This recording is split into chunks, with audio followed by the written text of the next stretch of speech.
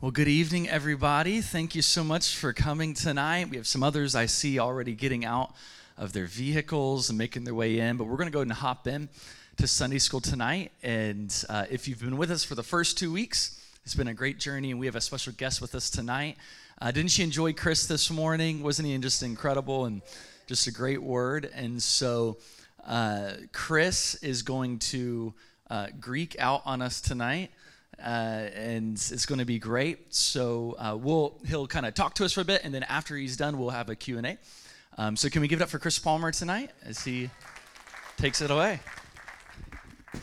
Thank you for coming and sharing your Sunday evening. I told Tyler and Pastor Tyler and just the whole team that I admire that you are having Sunday school and want to get into how to read Scripture and sort of the deep things, not deep things, but theological things, if you will.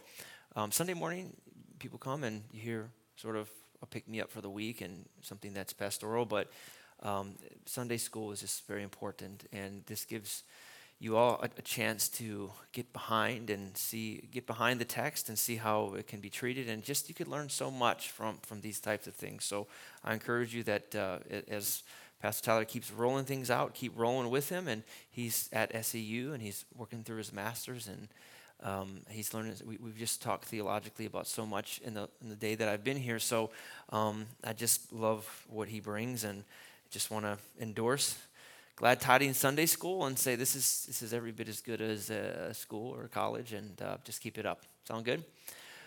So my area of expertise is Greek exegesis. I'm also a professor at Moody Bible Institute, where I've taught Greek 3 and all different sorts of Greek classes. And I'm a New Testament scholar. I've been doing that for about 10 years in academia. And so tonight I want to talk to you basically about hermeneutics is sort of what do you do with what you find in the text. So we look at the text and we find certain things in it, and then what do we do with it? And so what I'll do is just kind of go through some things, and then you can ask questions in the end. Now, let me say this. We're going to look at syntax today. Syntax is sort of how words are constructed and how words are arranged to make further meaning. Now, one of the things that is important to understand in the New Testament is that the New Testament starts off with 4 stories, actually 5 stories, right? Matthew, Mark, Luke, John, and Acts. And the New Testament writers were inspired by the Spirit. Scripture's infallible. So I don't want anyone to think that when we look at the Scripture as story, I'm just saying it's as good as Tom Sawyer. It's just like Tom Sawyer and Huckleberry Finn. But we will need to realize that it is a genre, and that genre is story. And the writers were storytellers, and they were very skilled storytellers. And maybe I could one day explain to you why I think that and why I believe that and why scholars would believe that. So we live in a time where people want to be propositional about theology. I'll give you an example. People will say, what does the Bible say on this? And they're looking for a quote, or they're looking for something specifically to be said. And I like that on one sense, but I don't like that on another sense, because how many of you have ever said something in sort of a story you've told? And when you tell a story a certain way, it sometimes doesn't need to be said any other way because it's ultra clear from the story, right? If I said to you, today, this isn't true, I'm making this up, okay? If I said to you today, after church, we were so busy, we went all over the place, and we didn't even eat. And I came to my hotel room, and I got ready, and I came back here. Now, the way I've said that, would any of you think that I've said to you, I'm hungry? Did my story, my little story, just give to you the idea that I'm hungry? Did you probably think to yourself, poor guy, they didn't feed him? He preached 3 times, but they didn't feed him, right? So I kind of implied that in the story, didn't I? I don't really need to say it, and maybe I did say I did say that, by the way, I just told you the story. So imagine that Scripture can work like that, where some of the stories can be so clear to us that it implies to us more than actually is written there in the text. And so I think that what I like to do is say that there's propositional theology, and that are the statements, right? Thou shalt not kill. Well, we don't need a story about that. We shouldn't kill, or murder, I should say. Thou shalt not covet. These types of things that are there. It's Pauline teaching that's very clear to us. And then there's storied theology, where the theology is in the story. The story is the theology. And we're going to look at a few things that kind of show that. So if you would, I want you to go to Matthew chapter 26. Let's take a look at something. Now, as I was sharing earlier, stories can be arranged in a certain way where the arrangement of the story tells us more than the story actually itself or what's written in the story. And in English, we really don't do this. Shakespeare does it, but how many have ever actually sat and read all of Shakespeare? As much as you had to. I think unless you're a literature teacher or some professor, that's kind of how it is. And maybe you read it and it's been a minute. But Shakespeare sort of uses this, but that's why they're way better writers than we are today, because we don't really do things like this. But if we go to Matthew chapter 26, and in verse number 31, let's kind of read this. Matthew 26. I remember I tell you, I got this new Bible, and it's kind of Matthew 26, and verse number 31, it says, "Then Jesus said to them, 'You will all fall away because of me this night. For it's written, I will strike the shepherd, and the sheep of the flock will be scattered. But after I am raised up, I will go before you to Galilee.' Peter answered him, 'Though they all fall away because of you, I'll never fall away.' Jesus said, 'Truly I say to you, this very night, before the rooster crows, you'll deny me 3 times.' And Peter said, 'Even if I must die with you, I will not deny you.' And all the disciples, they all said the same." So how many have ever watched a sitcom before? I remember in the good old days where the sitcoms were actually really good, right? Family Matters. You remember Family Matters? Remember Full House? Remember wholesome television? Before it was like the Modern Family, where it's, just that like a nice nuclear family. The biggest problem they had back then was like somebody cheated on a test or something like that, right? And so in that show, do you remember how there'd be like one scene where like Steve Urkel is kind of doing something over here, and then it might cut to another scene, and then Carl Winslow and his wife were doing something over here. And the implication of that is, while Steve Urkel's doing something, and while Carl Winslow is doing something, it's kind of happening at the same time. Picture the Gospels are like that at some points, where there are 2 stories being told, but the same things are happening at the same time. Okay? Let's keep that in our mind. So Jesus just tells the disciples, "Hey, you're going to betray me." Okay, let's go to the next story, because there's another story that's going to be told. This is Jesus in Gethsemane. And then if we hop down, we'll see the betrayal and arrest of Jesus. And we'll go here to verse number 57. "Then those who had seized Jesus led him to Caiaphas the high priest, where the scribes and the elders had gathered, and Peter was following him at a distance as far as the courtyard of the high priest. And going inside, he sat with the guards to see the end. Now the chief priests and the whole council were seeking false testimony against Jesus, that they might put him to death. But they found none, though many false witnesses came forward. At last 2 came forward and said, 'This man said, I am going to destroy the temple and rebuild it in 3 days.' And the high priest stood up and said, 'Have you no answer to make? What is it that these men testify against you?' But Jesus remained silent. And the high priest said to him, 'I adjure you by the living God, tell us if you are the Christ, the Son of God.' And Jesus said to him, 'You have said so. But I tell you, from now on you will see the Son of Man seated at the right hand of power and coming on the clouds of heaven.' Then the high priest tore his robes and said, 'He has uttered blasphemy. What further witness do we need? You have now heard his blasphemy. What is your judgment?' They answered, 'He deserves death.' Then they spit in his face and struck him, and some slapped him, saying, 'Prophesy us to you, Christ. Who is it that struck you?' Now, so they're challenging Christ here, right? They're challenging Christ, and they're basically saying, prophesy something to us. If you can prophesy to us correctly, we're going to believe that you're the Christ. Is that the implication of the story? How many would say that's pretty fair? Right. No trick. That's the implication of the story, right? If only you would prophesy. And how many have ever got to this point in the story and you thought to yourself, Jesus, just give them like a word about their mother-in-law or something like that, right? Just like tell them something about their past, Tell them their social security number, or, their check number or something. Tell them who's going to win the Super Bowl on Sunday. And then you'll get out of this pickle and you'll get out of this mess. And guess what? You'll prove to everybody that you are the Christ. And this whole thing will be over. You'll spare yourself death. And Jesus remained silent. And you're thinking to yourself, man, I missed the opportunity right there. Now remember the whole thing about the tiles. 2 things happen at the same time. While Jesus is over there, while Jesus is being taunted by the high priest, something else is going on at the same time. It's in the courtyard. And Peter's in the courtyard. Look what it says here. Now Peter was sitting outside in the courtyard, and a servant girl came up to him and said, "You're Jesus the Galilean." But he denied her. Verse 71.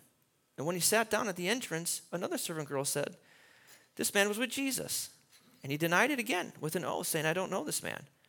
After a little while, the bystanders came up to him and said, "Certainly you are one of them." Then he began to invoke a curse on himself and began to swear and said, "I don't know the man." But Peter remembered the saying of Jesus, "Before the rooster crows, you will deny me 3 times." And he went out and wept bitterly. Do you see what's going on here? Jesus told Peter, "You're going to deny me." Now, cut to the scene. Jesus is in the courtyard. They're telling him to prophesy. It seems like he can't do it. But the exact same time that Jesus is being told to prophesy and he doesn't do it, at that exact moment in the courtyard, his previous prophecy is coming to pass. Do you see that? So the high priest and the elders don't know this. But remember, it's being narrated to you, and you are the reader. So what do you think the reader is supposed to see here? What's the implication of the story? The reader's telling you. See, the high priest doesn't see it. And the joke's on them. Because the irony of this whole thing is Jesus' prophecy is actually coming to pass. He is the Christ. While they're taunting him, his words are remaining faithful and true. And I would tell you that the story is insinuating to us that Jesus is in fact the Christ and he is God. And now the blame and the guilt falls upon the Pharisees and the high priest because they're actually putting God to his death. Do you see that? How many would say that the story has spoken to us something extremely powerful? See, that's why when like a Jehovah's Witness comes knocking on your door and says, "Where in the Bible does Jesus say that he's God?" You can point to them in the story and say, it's in the story all over the place, the way that the story is told. Okay? Let's kind of cut here and take a look at something. Let's go to Matthew chapter 1.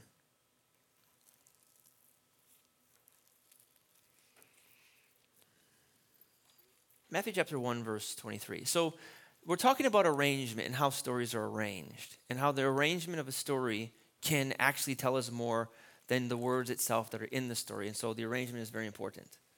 If you look here at Matthew 1,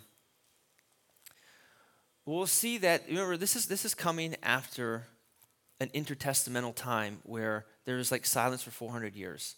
And Israel was waiting for the Messiah. Now, that 400 years between the Old Testament and New Testament was a very, very intense time. You had the Maccabees, and you had the revolt, and you had the temple, and all that's taking place in the temple. The temple had been rebuilt, and it's trying to be seized. And it was a time of very, very high eschatological tensions, which meant that Israel's really looking for the return of their Messiah, and it seemed like the Messiah had yet to come. And that was when apocalyptic literature came onto the scenes where people were writing about the coming Messiah and what it would look like when the Messiah came and how the Messiah was going to deliver them out of the hands of their Roman oppressors. And we don't hear anything from any prophet for 400 years. And then Matthew makes a statement as it begins. And the very first time that Jesus is introduced, that is introduced in the whole entire New Testament, actually that is introduced period, is in Matthew chapter 1:23. And it says, "Behold, the virgin shall conceive, and his name shall be Emmanuel," which is what? God with us. God with us. The very first thing that Matthew tells us about Jesus is that he's God with us. So that would share with us that this is sort of an answer, wouldn't it be, to the cry of those in the intertestamental time that we need a Messiah and where he's at. And Matthew is saying here, hey guys, look at, he's actually come to us. He's the God-man. He's with us, right? But Matthew does something very interesting, and this is called like the sandwiching effect. This is the effect of framing. And framing would mean that you put something and you frame it around the middle. And if you look at the end of Matthew, the last thing that Jesus says in Matthew's account, when Jesus goes off of the scene, look at how Matthew ends. He says in Matthew chapter 28, "And behold, I am with you always, even to the end of the age." So what you have here is like a sandwich, or it's a framing effect. Matthew starts with, he's God with us, and Matthew ends with, he's God with us. What do you think the whole entire point of the book is? This is what God would be like if he was with us. He that has seen me has seen the Father, in John's language, right?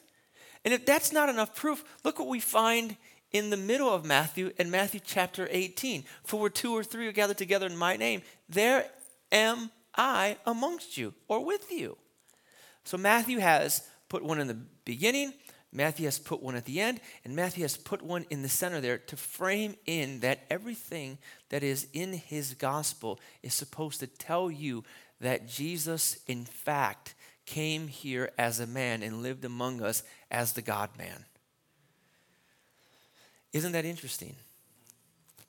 Okay, so that's an inclusio. So if you're writing notes, an inclusio is like a frame, how it's arranged to show you that he's framed it in to show you the contents around it. So let's go to John chapter 1. Let's take a look at another inclusio. John's purpose is to write unto the Jewish people, and he wants to convince the Jewish people that Jesus is God. Right? They're kind of on the fence. They're not sure really what to believe about Jesus. And the way that he kicks off John is he gives this whole entire idea about God and and Jesus and about how he's the Word. And he says here, kai theos hein ho logos. In the Greek, it's underlined, kai theos hein ho logos. And basically he's saying here the Word was God. Doesn't mean he ceased to be God, but it's an emphatic way of saying that he's God. And so at the end of this, we find a guy that we call Doubting Thomas. Now, I don't like the name that he gets, Doubting Thomas, because when we leave him as Doubting, Thomas did doubt. But we shouldn't just call him a doubter, because Thomas, the whole point of him being in the story, the reason why he's there is not to just say that he was a doubter. He actually was a really good example of what John was trying to prove, because at the end of the narrative, Thomas answers him and says, "My Lord and my God." Now, if Thomas is one of the disciples and he struggled with the crucifixion and the resurrection, but at the end of working this process out, he arrives at the conclusion, "My Lord and my God," how many would say that he concludes exactly what John is trying to show you in the very beginning, and that is that Jesus was God? Great. So did he arrive at the right conclusion? He absolutely did. So the point of this is to show you that the purpose of John, based upon what happens in the beginning and what happens at the end, is for John to show you the reason I'm writing you this is to start off by saying that Jesus is God. And hopefully after reading this, you guys are going to come to the same conclusion that Thomas came to after working it out and going through the process, that in fact Jesus is God. Great. Well, how do you know that? Because the framing tells you what's important in the story. And this actually is done all throughout the text. I mean, it is just there. But see, what we do sometimes is we don't train our eyes to see these things. And it takes time because, we read a chapter, and that's great. Keep doing it. But if you really want to start seeing this stuff, maybe read the whole book itself in one sitting. And do that a couple of times, and I promise you'll start seeing some of this stuff. Like at Theos U, we just did the shred, and our shredders read the whole Bible in 40 days. Or no, 30 days, 1 month. They read the whole Bible in 1 month. And when we asked the individuals, like, what was it like to read the Bible in 1 month? They're like, I saw stuff and things connecting that I never saw connecting before. Because you see the big picture instead of just kind of looking at it chapter by chapter. Okay? You guys with me so far? Is it making sense to you? Is it interesting? If it's not interesting, we can just go watch football, the Pro Bowl. But nobody wants to watch the Pro Bowl, right? Who wants to do that? Okay. I'll skip that. Okay, this is it. This is really interesting here. Let's look at this. This is super interesting. Luke chapter 22, 40 to 46. I'm going to take it off the screen so I don't give it away. Luke 22, 40 to 46. Now, this is called chiastic structure. Now, how many of you here, I'm going to ask a question. How many here know how to read? Raise your hand. I hope every hand is up.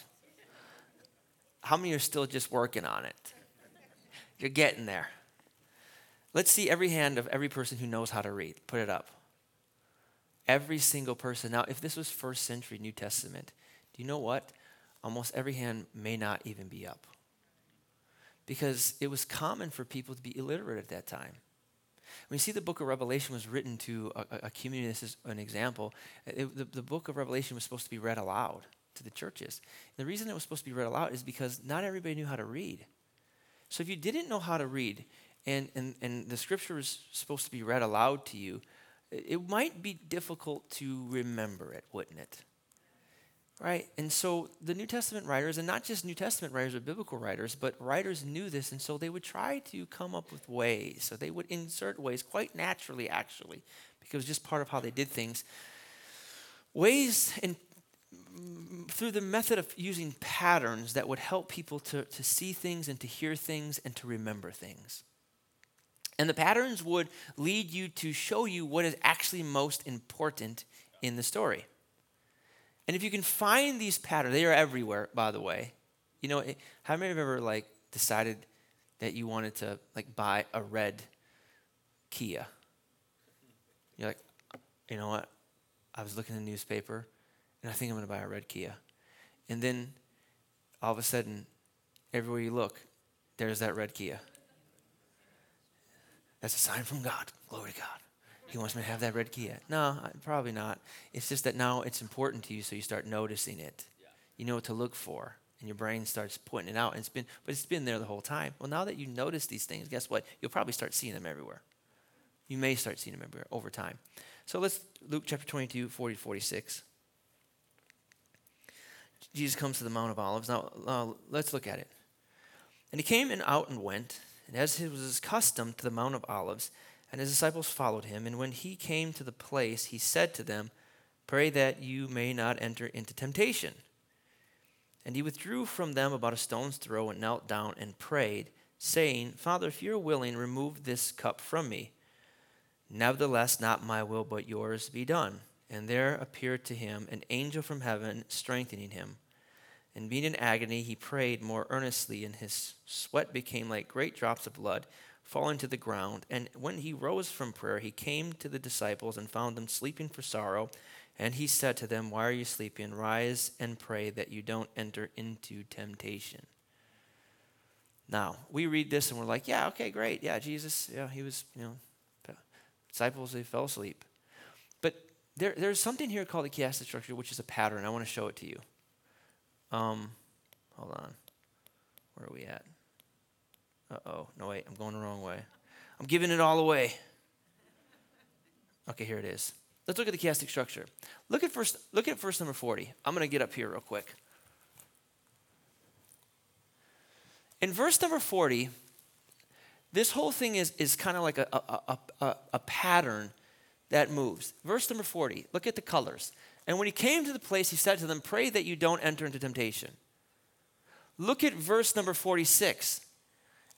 And he said to them, "Why are you sleeping? Rise and pray that you enter not into temptation." So temptation has sandwiched the passage in. You see that? But look at verse number 41. And he withdrew from them about a stone's throw, and he knelt down. Look at number 45. And he rose. Look at verse number 42. And he prayed, "Father, if you're willing, remove this cup from me." Look at verse 44. And being in agony, he prayed more earnestly. And then look what's in the middle.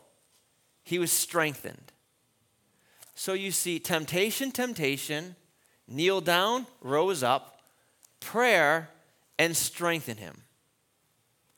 Do you see how it's kind of like a little pattern right here? If you're catching it, nod your head so I know you guys see it. Here's a question I want to ask. Was this intentional or was this done accidentally? What's that? How many think it's accidental? How many think this is pretty obvious that this had to have been done intentionally? Exactly. And in the middle, he's showing strength. So you could derive a lot out of this, that maybe that when temptation surrounds you, what you have to do is kneel down and pray.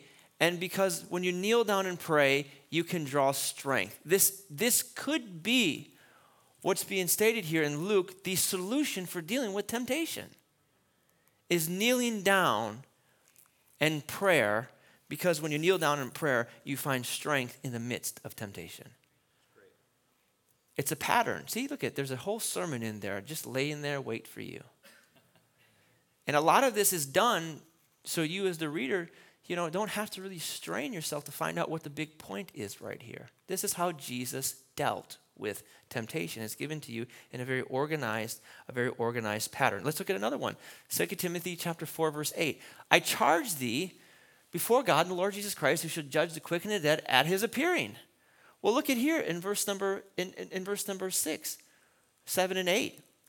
Henceforth is laid up for me a crown of righteousness, which the Lord, the righteous judge, shall give me, and not only me, but to all of them at his appearing. Preach, evangelist, and ears. So he's talking to you about how to deal with people that have itching ears. And what's the solution? Preach like an evangelist. And how long do you do it? Until the coming of his kingdom.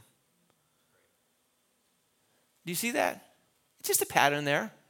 Kind of shows you that has the intent. And if you're maybe some people would say, well, I don't know if they'd be trained to see this. I could show you if we were in Greek class, and Tyler, I know, has seen this at SEU.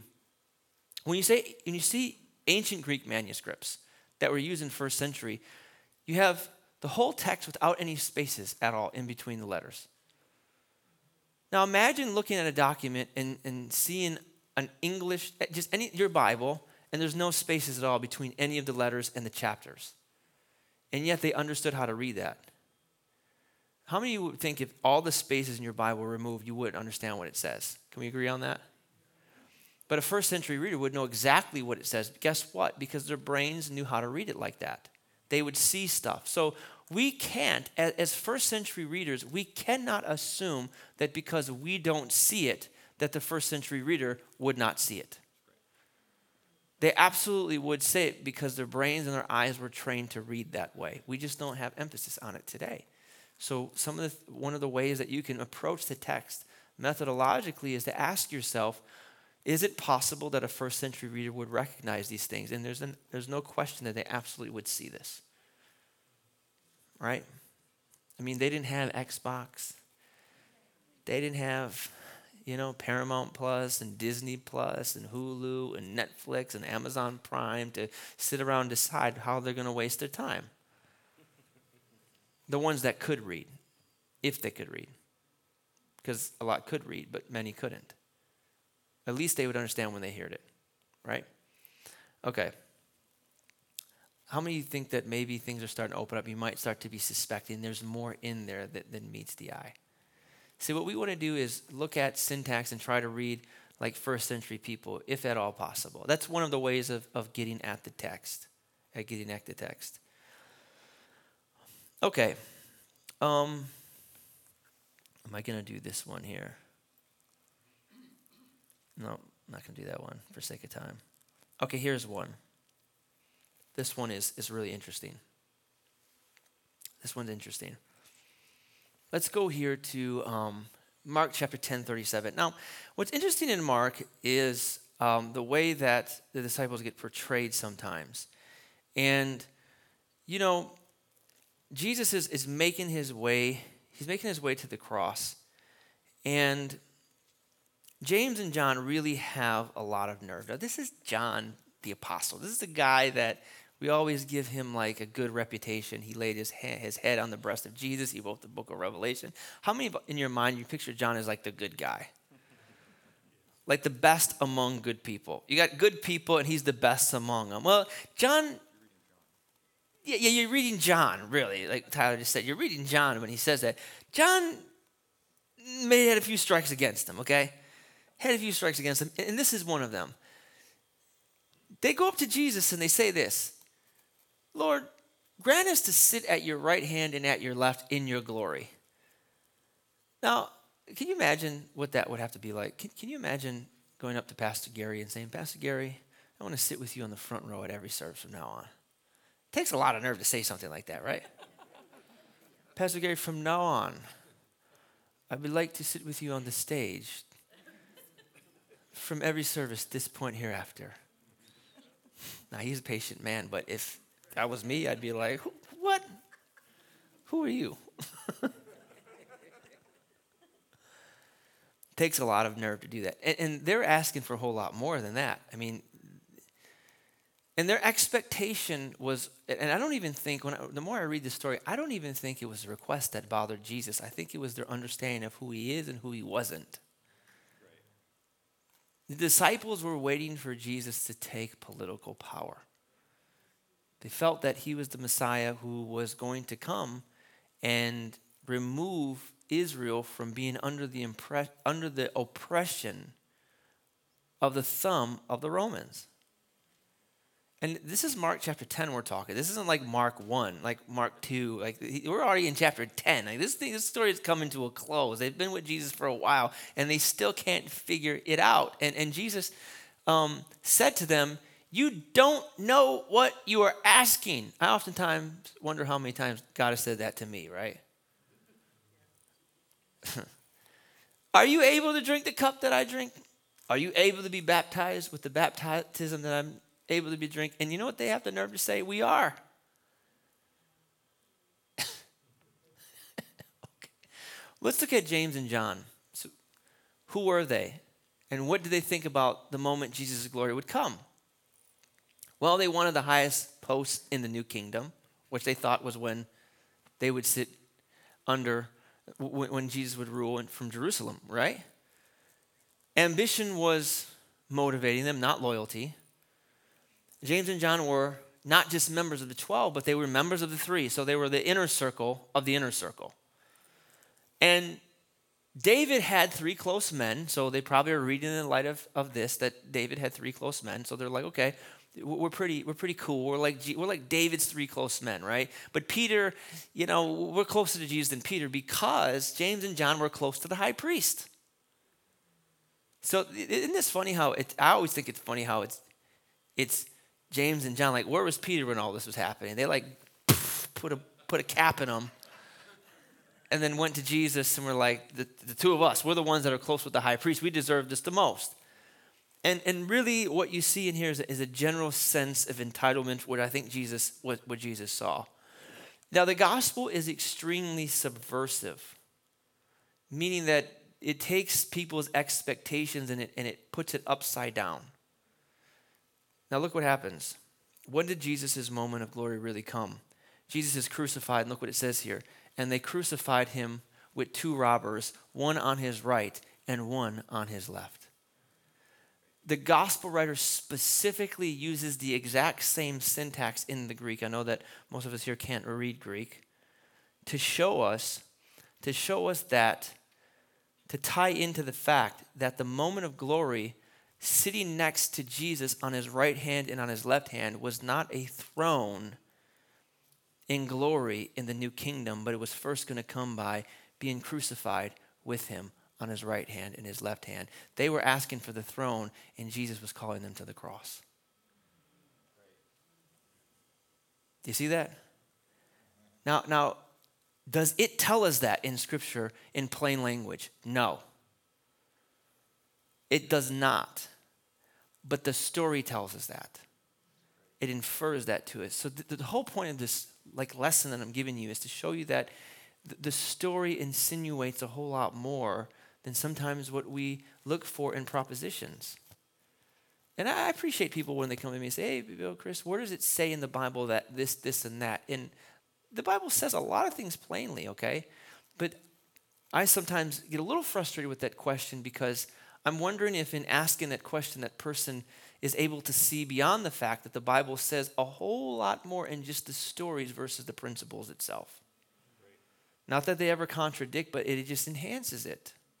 So what do we learn through this story right here is that look at the Christian life of glory is not found in exalting ourselves. It's found in dying to ourselves. And if it gets preached any other way, we are not truly following Jesus. We are to be a crucified people, not a people that enthrones ourselves. I mean, there's so much you can do with this story. And what I love about it is that I think that as Christians, one of the things I love about Pentecostals and why I love being amongst Pentecostals are good storytellers, right? Pentecostals looked at the book of Acts a little bit differently than the rest of the church. The Pentecostals saw themselves as being in the story. That this whole book of Acts, see maybe other camps, and I'm not trying to vilify them because I appreciate other camps, but they would read Acts differently. They would look at it as a piece of literature that happened many years ago. But Pentecostals would say, no, this is our history, this is our story, and that story is ongoing. And they found themselves in the story, and they would tell the story of the gospel. I think sometimes we just need to tell our stories and find ourselves in the stories. Story is important. Don't treat it like the husk of the corn and just throw the story out and look for the theology. Treat it as a whole. The story is the theology, right? And you can do that. And I'm a New Testament scholar, but you can do all this with the Old Testament, right? Just, find an Old Testament scholar. He'll show you how. Right? Okay, hold on. Okay. Let's get to everybody's favorite book, the book of Revelation. Boy, oh boy, we certainly liked this book in 2020, didn't we? How many in 2020 went on Facebook and saw just another person talking about the book of Revelation? Never thought about it before, but then 2020 came along. Suddenly, all the experts came out of the woodwork, didn't they? Now, I have a little bit of authority to talk about the book of Revelation. Not that I know everything, but this is where I'm doing my PhD work in this. And, when people find out and they say, well, where are you doing your doctoral work at? Which book of the Bible? I say, well, the book of Revelation. And what do you think the first question I get is?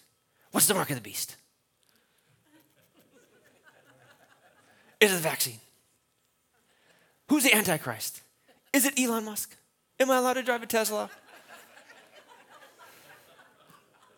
And I'm like, oh, Jesus.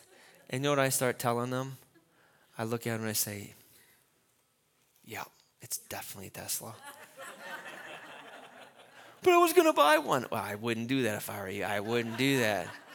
It's definitely a Tesla. Yep, you're in trouble. I'm sorry. I'm very sorry. And that ends that. But we know in the book of Revelation, and I'm not getting here to talk about how you read Revelation, and I don't want to get into that tonight. But we know that there is a set of judgments, 3 sets of judgments, right? How many have ever heard about the seal judgments? How many seals are there? 7 seals. How many trumpet judgments are there? 7 trumpet judgments. And how many bowl or vial judgments are there? There are 7 judgments. I remember one time, I was like in 2nd grade, and the preacher came to do a chapel, and they were preaching on the trumpet judgments, and we're talking about the moment that the trumpet would blow and Christ would come. And the pastor had one of his people go in the back of the room and sneak up and blow a trumpet in the back of the room. We were all so scared. I started repenting for everything. God, I'm so sorry I stole that cookie. God, I'm so sorry I lied to my mom. I'm so sorry, God, I watched Beavis and Butthead last night. Lord, forgive me. So, something interesting. When you look at the end of all those judgments, and I'm not going to explain to you what it all means, but just think about it. I'll let you just think about it. When you get to the end of those judgments, when the 7th seal is open, when the 7th trumpet blows, and when the 7th bowl is poured out,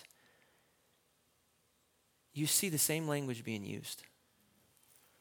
Look at here. 4:5. It says, well, actually before 4:5, before you actually even get to that, at the throne, when you see God, when you see the appearance of God, because at the throne, God is introduced, the one who sits on the throne, it says, from the throne comes flashings of lightning, rumblings, and pearls of thunder. What happened at Sinai? When Moses ascends on Sinai, God appears. And what type of language do we have when we hear God appears? Flashes of lightning, rumblings, and thunder, right? So we know from Exodus that when God appears, it's language this way to show lightning, thunder, and earthquake. And if you were a good Jew and you had ever heard of the Exodus, you would know that this means an appearance of God. So it only is fitting that in 4:5 that when God is introduced at this point on the throne, you would have that type of language, right? Seems pretty fair, doesn't it? When the seventh seal opens, look at how it's described. At the opening of that seal, you have pearls of thunder, rumblings, flashes of lightning, and an earthquake. Then you get to chapter 11, when you have the seventh trumpet which blows. And at that trumpet, at the end of that judgment, you have flashes of lightning, rumblings, pearls of thunder, an earthquake, and now heavy hail. And then you get to the seventh vial being poured out in Revelation chapter 16, which, by the way, is right before Babylon falls. And look what you have. Flashes of lightning, rumblings, peals of thunder, a great earthquake, and great hailstones about 100 pounds each. How many would look at this and say, this is the exact same language being used through the book of Revelation? And if we know it's the coming of God, what is this telling us about the judgments? The judgments seem to end with the coming of God, don't they? And I'm not going to sit here and work through this with you tonight, but let me ask you this question, and I'm not trying to answer, I'm just asking it to you. Does God come 3 times in the book of Revelation? Or is the book of Revelation showing you the coming of God in 3 different ways? And I would argue here that it's doing more. It's doing more. It's showing to you something about the coming of God. That these judgments lead to the same coming of God. Be that as it may, I mean, I don't want to just turn to a discussion on the book of Revelation, because after you're going to come up to me and be like, what do you believe? We're not going to get into that here tonight. But I will say, how many we can make some pretty simple observations. How many would say that these comings intensify with the addition of each earthquake? And how would you feel as a reader if you saw these comings intensify? Anticipating. He's coming. I need to prepare. With every judgment, the coming of God seems to be getting more intense. It seems to be drawing closer. Your anticipation as a reader would start to build. And by the time that you get to really anticipating the coming of God, you are now at the scene where Babylon is about to exalt itself and then fall. And then finally in chapter 19, the white horse rider, Gandalf, the white horse rider comes with faithful and true on his side, and the new Jerusalem replaces the city that has just fallen. And we finally see the coming of God. And who is the one that comes? Jesus Christ. I'd submit to you that it's talking about judgments that are going to take place before the systems of the world fall and Jesus Christ finally comes. But you see how it all ties together. So there's something going on in that, and I would say that before we start like making predictions about what's going to take place, we should pay attention to the patterns that are there in Scripture, because the patterns tell us stuff that's so important. Let's look at the book of Mark and look at patterns quickly. What time do we have? 6:46. Oh, we've only been going, 45 minutes? Okay, so we'll go 15 minutes more, and then we'll have maybe 20 more minutes, then we'll have some Q&A. Sounds good? Okay. Parataxis. Okay, everybody look at the book of Mark. Open your Bible and go to the book of Mark.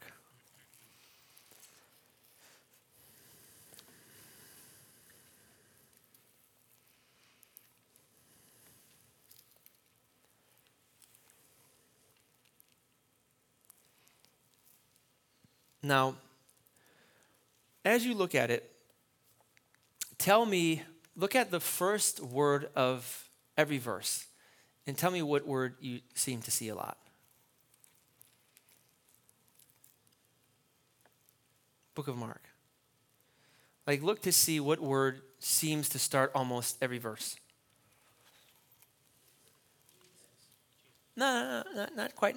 Just look at it, like look at the whole book. And look at the verse, look at all the verses, just kind of do a general sweep, book of Mark, and look at the different verses and try to see if you see a word that seems to dominate the start of every passage. Huh? And. Yeah, okay, now that I said it, and. Look at how many times and starts the verses. Do you guys see it? How many see and a lot here? Look at, and when he came up out of the water, and a voice from heaven said, and the Spirit suddenly, and he was in the wilderness, and. How many seems that and is there a lot in this book? For a statistic's sake, 64% of all of the verses in the book of Mark begin with the word and. That's 410 out of 678 verses, and starts the book. Isn't that interesting? Why would Mark start the book with the word and? I'll explain it to you like this. This is a literary style. So the reason I'm trying to show this to you today is to show you that Mark had a literary style. Because sometimes, why is that important? Because sometimes we think that, the biblical authors, one day they're just kind of sitting out, just kind of drinking a glass of iced tea and watching the sun and feeling bacon in the sun, and suddenly they just felt compelled to write, and they sat down and he just started, right? That's not how they wrote. The Holy Spirit inspired their writing, but they used their own styles. And one of the styles is that Mark is using is this thing called parataxis, which is stringing together short, loosely connected sentences. Now, what purpose does this serve? Well, it's kind of like a child talks, right? Has a child ever come up to you and told you about their day? Do they talk eloquently? No. Mommy, today I went to school and I had extra recess and I was on the slide and I fell off the slide and I hurt my knee and I started crying and then I went to the nurse office and they gave me a lollipop and it feels better. And then you came to pick me up and then, Mom, can you take me to the store, and after that can we have dinner and can I watch movies and can I go to sleep tonight late and can I stay up with you and Daddy? And you're just like, whoa, slow down. It's quick, it's fast, and it moves the ball along. What is Mark doing? He is telling you a very quick, fast-paced letter that moves the story from beginning to end very quickly. If Matthew, Luke, and John, in my opinion, are like the ball game, Mark is like watching Sports Center. Dun-dun-dun. The moving story is quick. He doesn't really camp on anything. He kind of shows you things that are quick, and he moves the story quickly because he's excited and he's showing to you the message of the gospel in a very quick, short form. So it's important to pay attention to these sort of stylistic features. Let's see here. Which ones did I skip?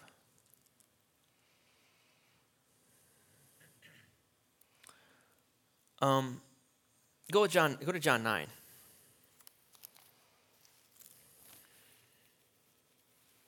Okay, so we're starting to see that in the New Testament we have these patterns that show up, and that paying attention to the patterns is really important. I would suffice to say that these really enhance our reading.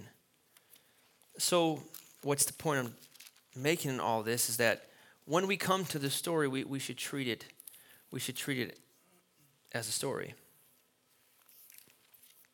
John chapter 9.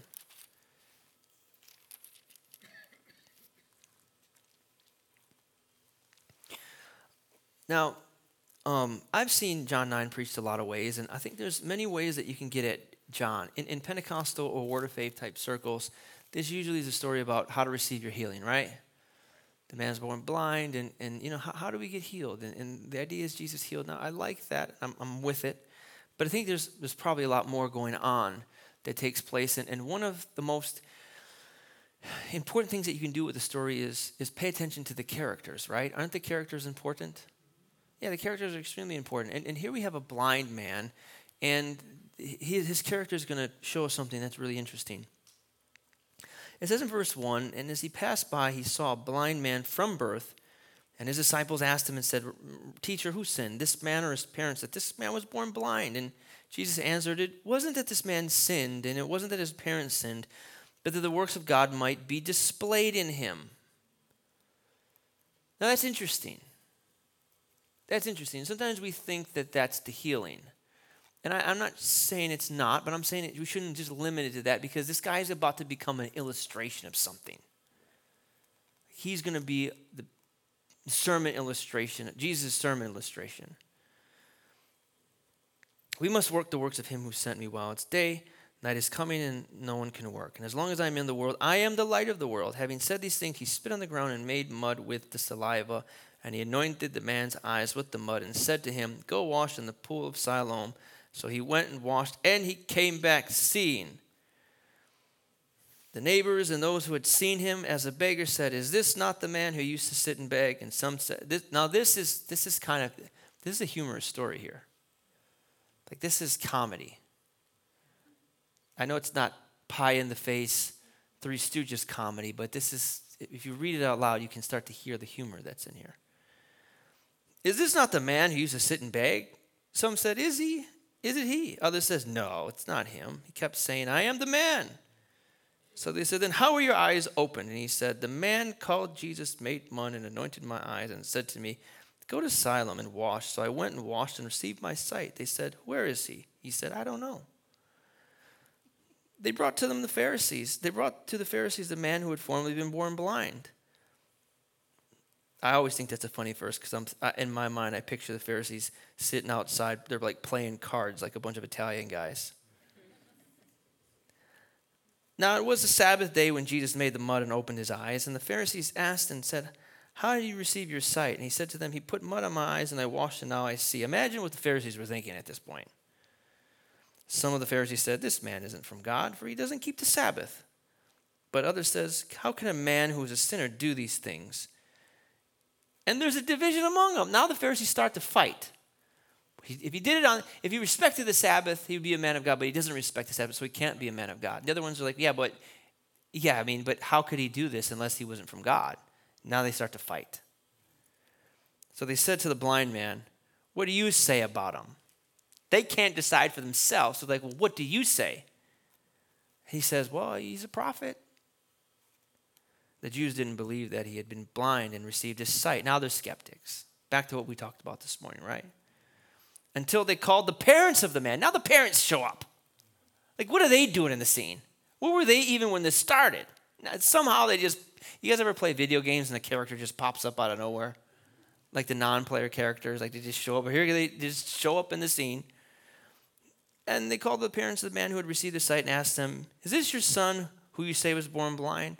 How then does he now see? His parents said, We have no idea that our son was born. We have no idea.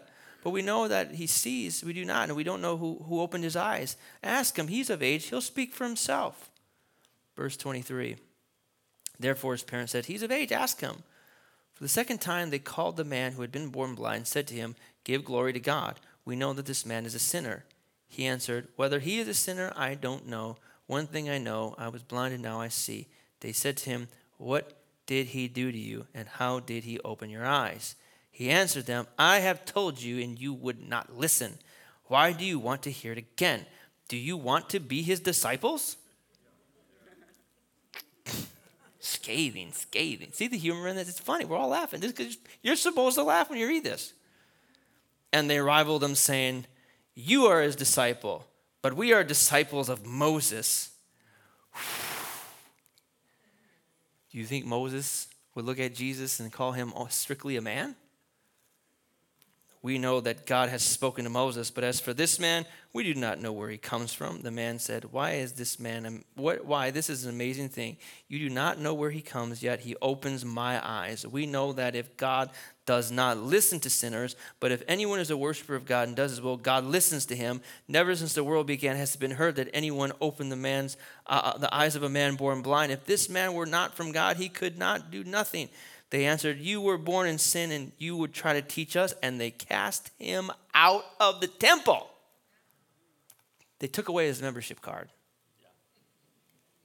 He got banned from Costco. No more membership. No more $1.50 hot dogs.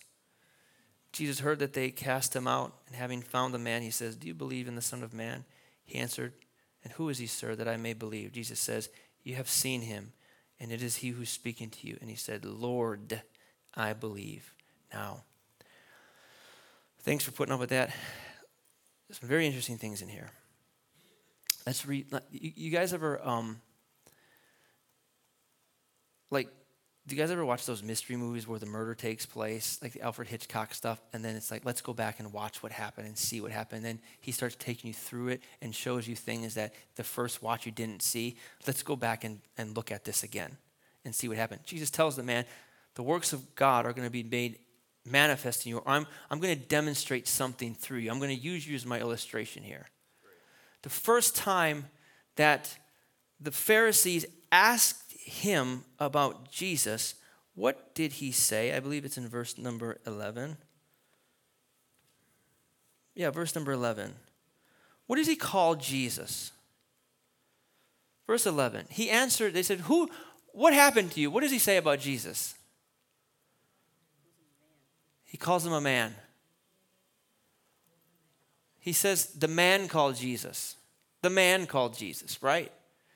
And then they press him a little bit more. Tell us more about him. What does he call Jesus in verse number 17? He's a prophet now. Now he's not just a man. Now he's what? He's a prophet, right? Go down here to verse number 31. We know that God does not listen to sinners, but if anyone is a worshiper of God, God does, and God listens to him. So how about he's someone who God listens to and he's not a sinner? So in just 31 verses, this guy who is supposed to be blind is really starting to change his opinion about who Jesus is, isn't he? Man, prophet, like unto Moses, someone that God listens to. And then look what happens here. In verse number 38, Jesus appears to him, and the guy who simply thought Jesus was a man now looks at him and says, Lord, which would mean in the Greek, ho kurios, which would really mean Jehovah. You are God. In this story, we have the story of a man whose physical eyes were open, but guess what? His spiritual eyes were opening as well. And remember the intent of the book of John. It's showing ordinary people like Thomas who go from looking at Jesus as an ordinary man to now perceiving him as the God who came to save man from his sin. What were the works that were demonstrated in this man? How about that he saw who Jesus was and that he's God? And guess what? His physical blindness served to use as an illustration what it's like when the spiritual heart of an individual opens up and begins to see Jesus as God. And that's something. How one character can tell us so much in a story. How about that? So I want to kind of wrap up this lecture because it's 7:01 here, and I've kind of been at it for an hour. Is show you that as New Testament readers, really appreciate this story. Now there are elements to the story that you can look at, and you want to look at. Let's say you're looking at the story of the whatever story you're looking at. Pay attention to a few things. Number one, you can look at the characters. Pay attention to the various characters. See how the characters come into the scenes and see how the characters come out of the scenes. Now, even in stories, the characters serve different purposes. For instance, there's a type of character in literature called a foil. How many know what a foil is? A foil is a character that is placed in the story to serve the other character and bring forth a contrast.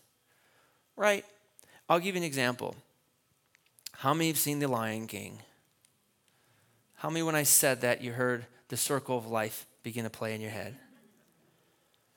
And who is the main character in The Lion King? Simba. What is Simba? He is the heir to the throne. He comes from kingly descent. He's supposed to have the pride of being a king, the courage of being a king, and the ability to be the king. And when he leaves Pride Rock and he's running from Scar, who becomes his friends? A warthog and a meerkat. And Timon and Pumbaa are sort of like the hippies that drive the hippie van, right? They're like, hang loose, bro. Right? And they're so stupid and so carefree that hanging out with Simba acts as a foil and shows you the kingly character of Simba, and more specifically, how Simba is not living up to that, hanging out with these clowns. So the whole time he's hanging out with these guys, these characters are bringing out in you a longing for Simba to go back there and stop acting like a carefree hippie. Right? That's what the character is supposed to do. It's supposed to make you feel a way. That's what a foil does. That's what it makes you feel a certain way about the main character. And you have these foils in the story. I'll give you an example. Jesus is crucified. And who's at the cross? The disciples, right? No. Only one of them. Who's at the cross? 3 women. On one sense, you can say, I am woman, hear me roar. Or on the other sense, you could say, these women are acting as a foil, showing you the weakness and the cowardice and the fear that were actually in the ones that should have been there the whole time, and that is the disciples. And then when you read on in the story and you see what God does with them, you could say it's not by might nor by power, but by his Spirit. Or how about the woman who takes the 2 mites and she throws them in? You really don't know the greed and the pride and the arrogance of the religious leaders until the little old woman comes along and takes all that she has and gives it. And that foil truly shows you how stingy the religious leaders are. So you can look at character sketches. You can look at plot. You can look at setting. I'll give you an example of how setting is, right? Jesus in Matthew chapter 5, he's going on to the Mount of Beatitudes. He comes out of the wilderness, 40 days. He's in there. The wilderness is the setting. And then Jesus goes up to the mountain after that to sit down and tell everybody from his mouth the law of God. Wilderness, mountain. Mountain, wilderness. What does the story sound like to you? The Exodus. Moses in the wilderness, 40 days. Now he goes up to a mountain. Is it possible that the story of Jesus is being put in parallel to the story of the people of God in Exodus, and that Jesus now becomes a greater Moses as he ascends to the Mount of Beatitude, and that maybe the reader is supposed to picture themselves on Sinai with he who was and is yet to come? The setting makes a difference, doesn't it? The setting tells us a whole lot. Was that intentional by the writer? You better believe it was. There's a lot of ways to read Scripture, but I want to end by saying if it's a story, it takes time, but do your best to appreciate it as a story. Amen? Okay, we have a few minutes for questions. Anybody want to take a stab and ask a question? Just don't ask me what the mark of the beast is.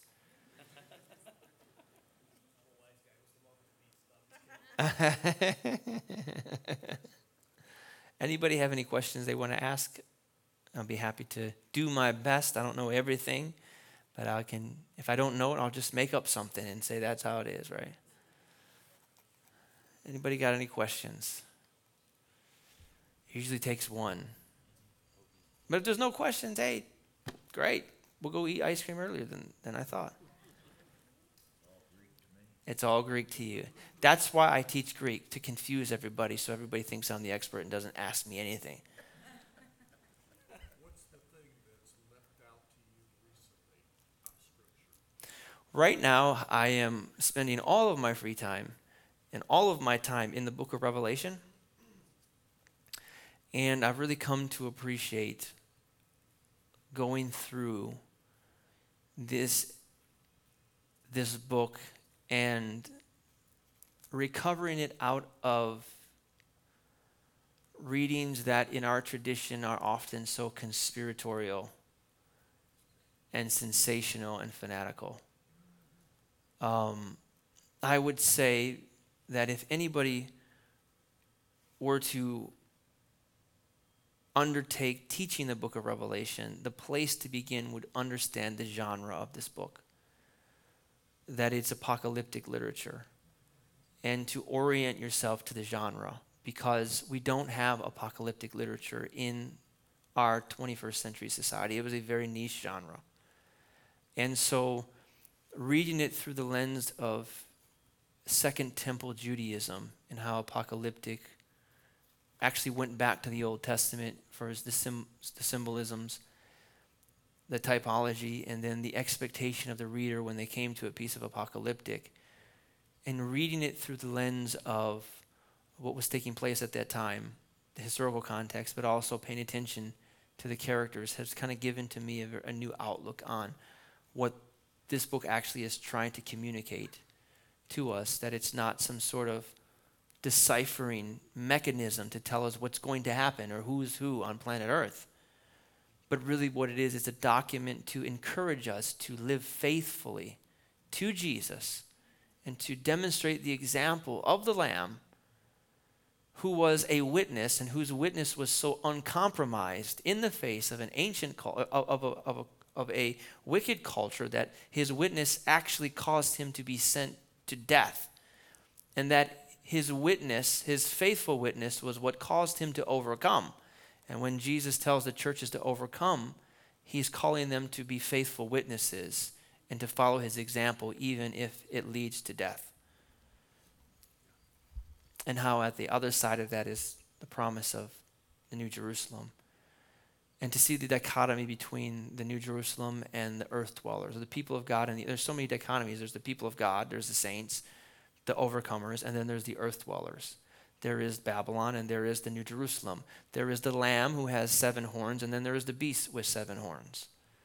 It's two sides, and lines are being drawn in the book of Revelation, and God is telling us that you're going to pick a side. Are you going to be on my side, or are you going to be on the other side? And the way to be on God's side is very clear and distinct. It is to act the way that the Lamb acted, and that is have a faithful witness. Have a witness that testifies of Jesus amongst a society that is wicked. That's all it really is. And the people who are witnesses, the word martyrs is used.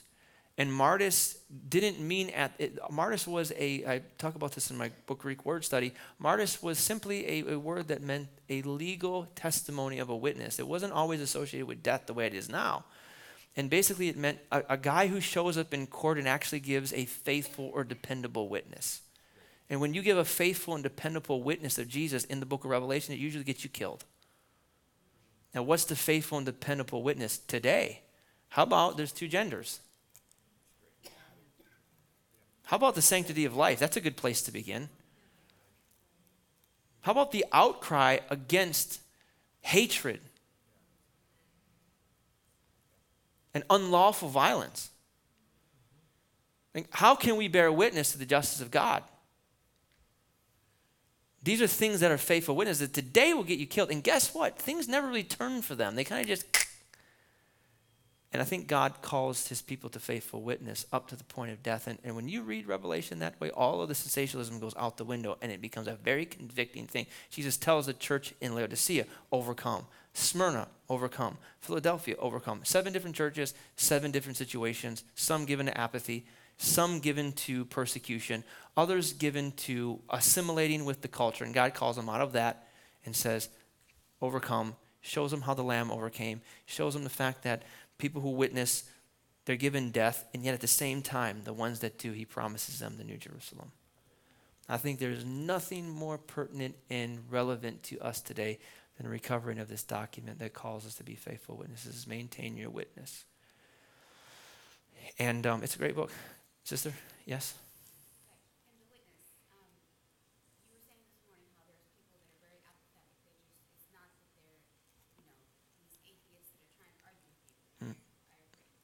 So I guess my question to you would be, what would you advise as Christians, the best way to witness to somebody who is apathetic? I think so.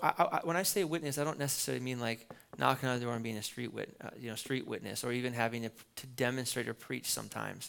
I think the book of Revelation is telling us the way you live your life. Before you think about other people, it's important for you to make a firm decision that you're going to live an uncompromised life.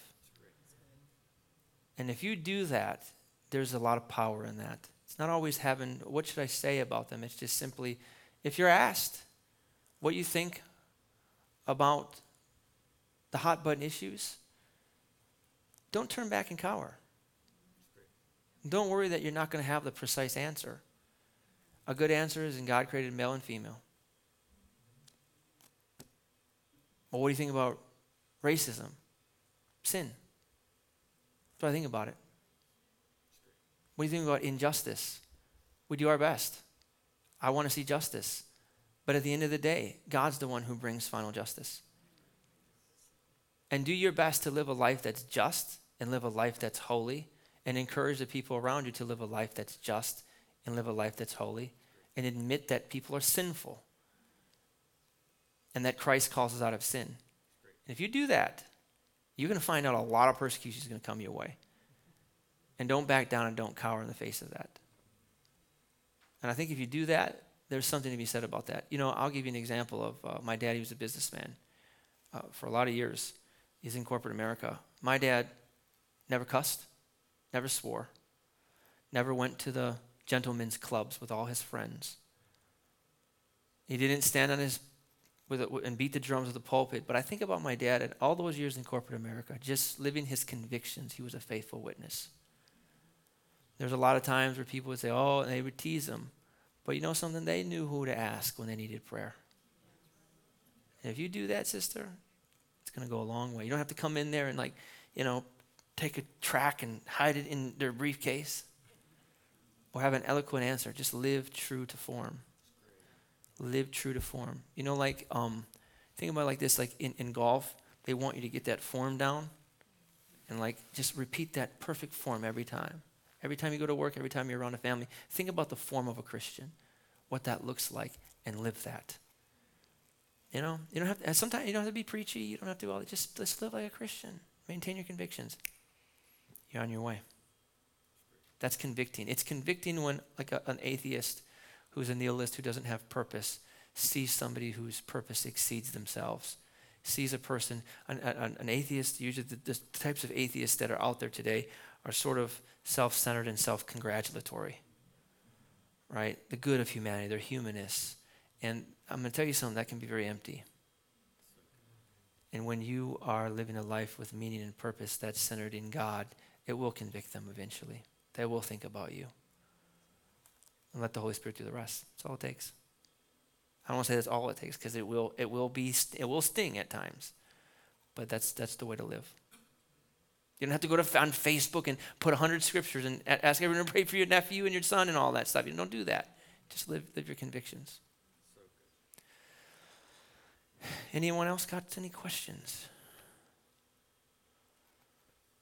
How would you tie, you talk about the witness, be a faithful witness. Yeah. How would you tie Acts 1:8, you shall be my witness? Yeah, absolutely. So I would speak in terms of Luke and the way that Luke uses the word witness.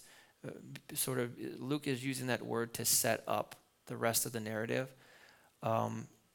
I think Luke's idea of witness was missional, and that there was a mission that was behind Luke's witness, that was igniting. Jesus is saying this, that's kind of igniting the book of Acts, that they're going to go out there and they're going to preach and they're going to proclaim the gospel. But it's similar to John's idea of witness, because when they're preaching the gospel, they're doing it in secular societies, and they're doing it towards hostile Jews, and they're doing it towards hostile Gentiles, and it gets them into hot water, and it gets them into big trouble.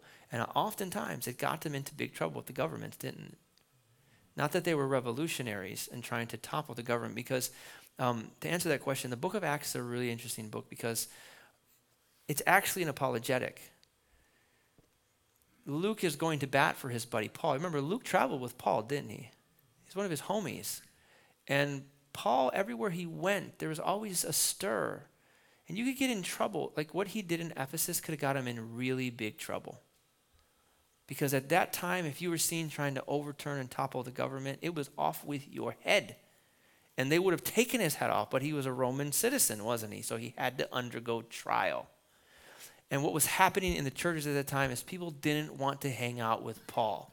It would be like if somebody came here and was always in trouble. If somebody came here and says, I'm in trouble, the CIA is after me, you'd be like, go to the Baptist church down the street.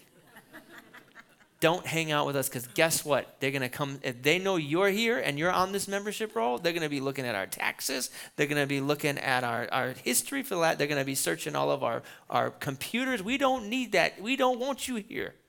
Same thing was happening to Paul. So Luke writes this book, and he explains, and through the narrative, he shows to you that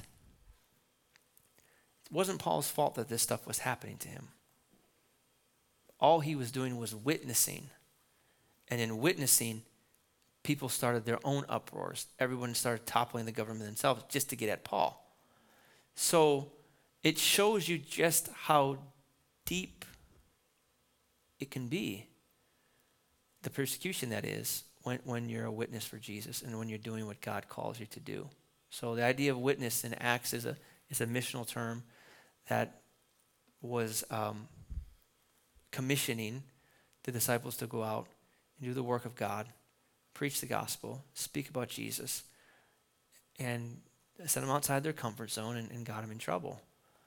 That wasn't their fault, though, but it got them in trouble. So it tells us as witnesses, yeah, you're going to be persecuted. Yeah, in America, as America goes secular, I hope it doesn't, but as America continues to go secular and starts to, now we could talk government, but I don't want to go down that, because I believe Christians should serve in government, because it's way better to have Christians and Judeo-Christian principles in our country than not to. But regardless of how the chips fall, I mean, we do our best to represent good government, but regardless how the chips fall, God looks at you and, oh, Biden's in office. Yeah, well, you know what? Guess what? That doesn't change. You need to be a faithful witness. But that means it's going to be hard. Yeah, well, welcome to the New Testament. You know? So, yeah, but it's missional. So, yeah, it's a big mission field here in America, isn't it? I was with pastors last week in San Jose. Oh, my gosh. The pastors in San Jose and San Francisco, I told them, I was like, it's going to get to the point where we have to start supporting them like missionaries. Where are you supporting? Zimbabwe. Where are you supporting? Mozambique. Where are you supporting? Seattle, Washington. We have 4 churches that we're supporting in Seattle. Seriously, though. Anybody else got any questions?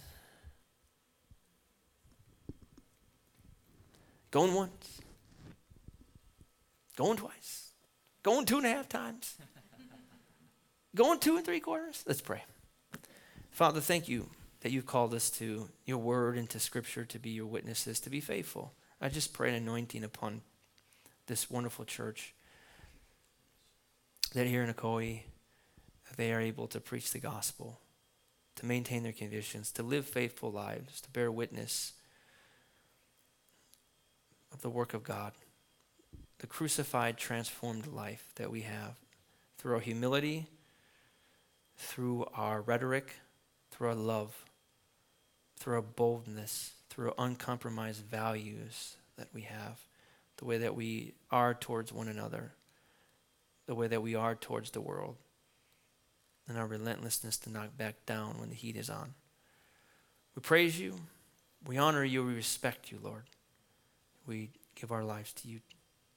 Help this church to know your word deeper, that it be planted in their heart in a way in which it could never be taken out.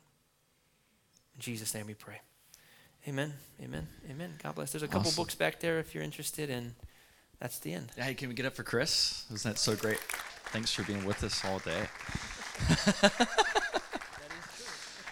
Hey, so for next week for Sunday school, there is no Sunday school because it is a Super Bowl. And I will be watching the Super Bowl. You're more than welcome to come here. The doors will be locked, but if you want to have a prayer meeting outside the doors, you're more than welcome to. So the week after that, February the 19th, we're going to be hopping back in. We'll have week 4 of Sunday school. We're going to be talking through Old Testament narratives and the Pentateuch, kind of looking at that. How do we approach those books and Old Testament narrative specifically? And one thing, so he's got a couple books left. I think there's only 3 or 4 books. That's it. And then he sold everything he came with. So let's pick those up and just bless him with finishing that out. And then also, like, if you are intrigued and you want to go beyond what we're able to do at Sunday school, Chris is the dean of Theos Seminary, but there's a thing called Theos U, Theos, the letter U, like university, that they do theology classes.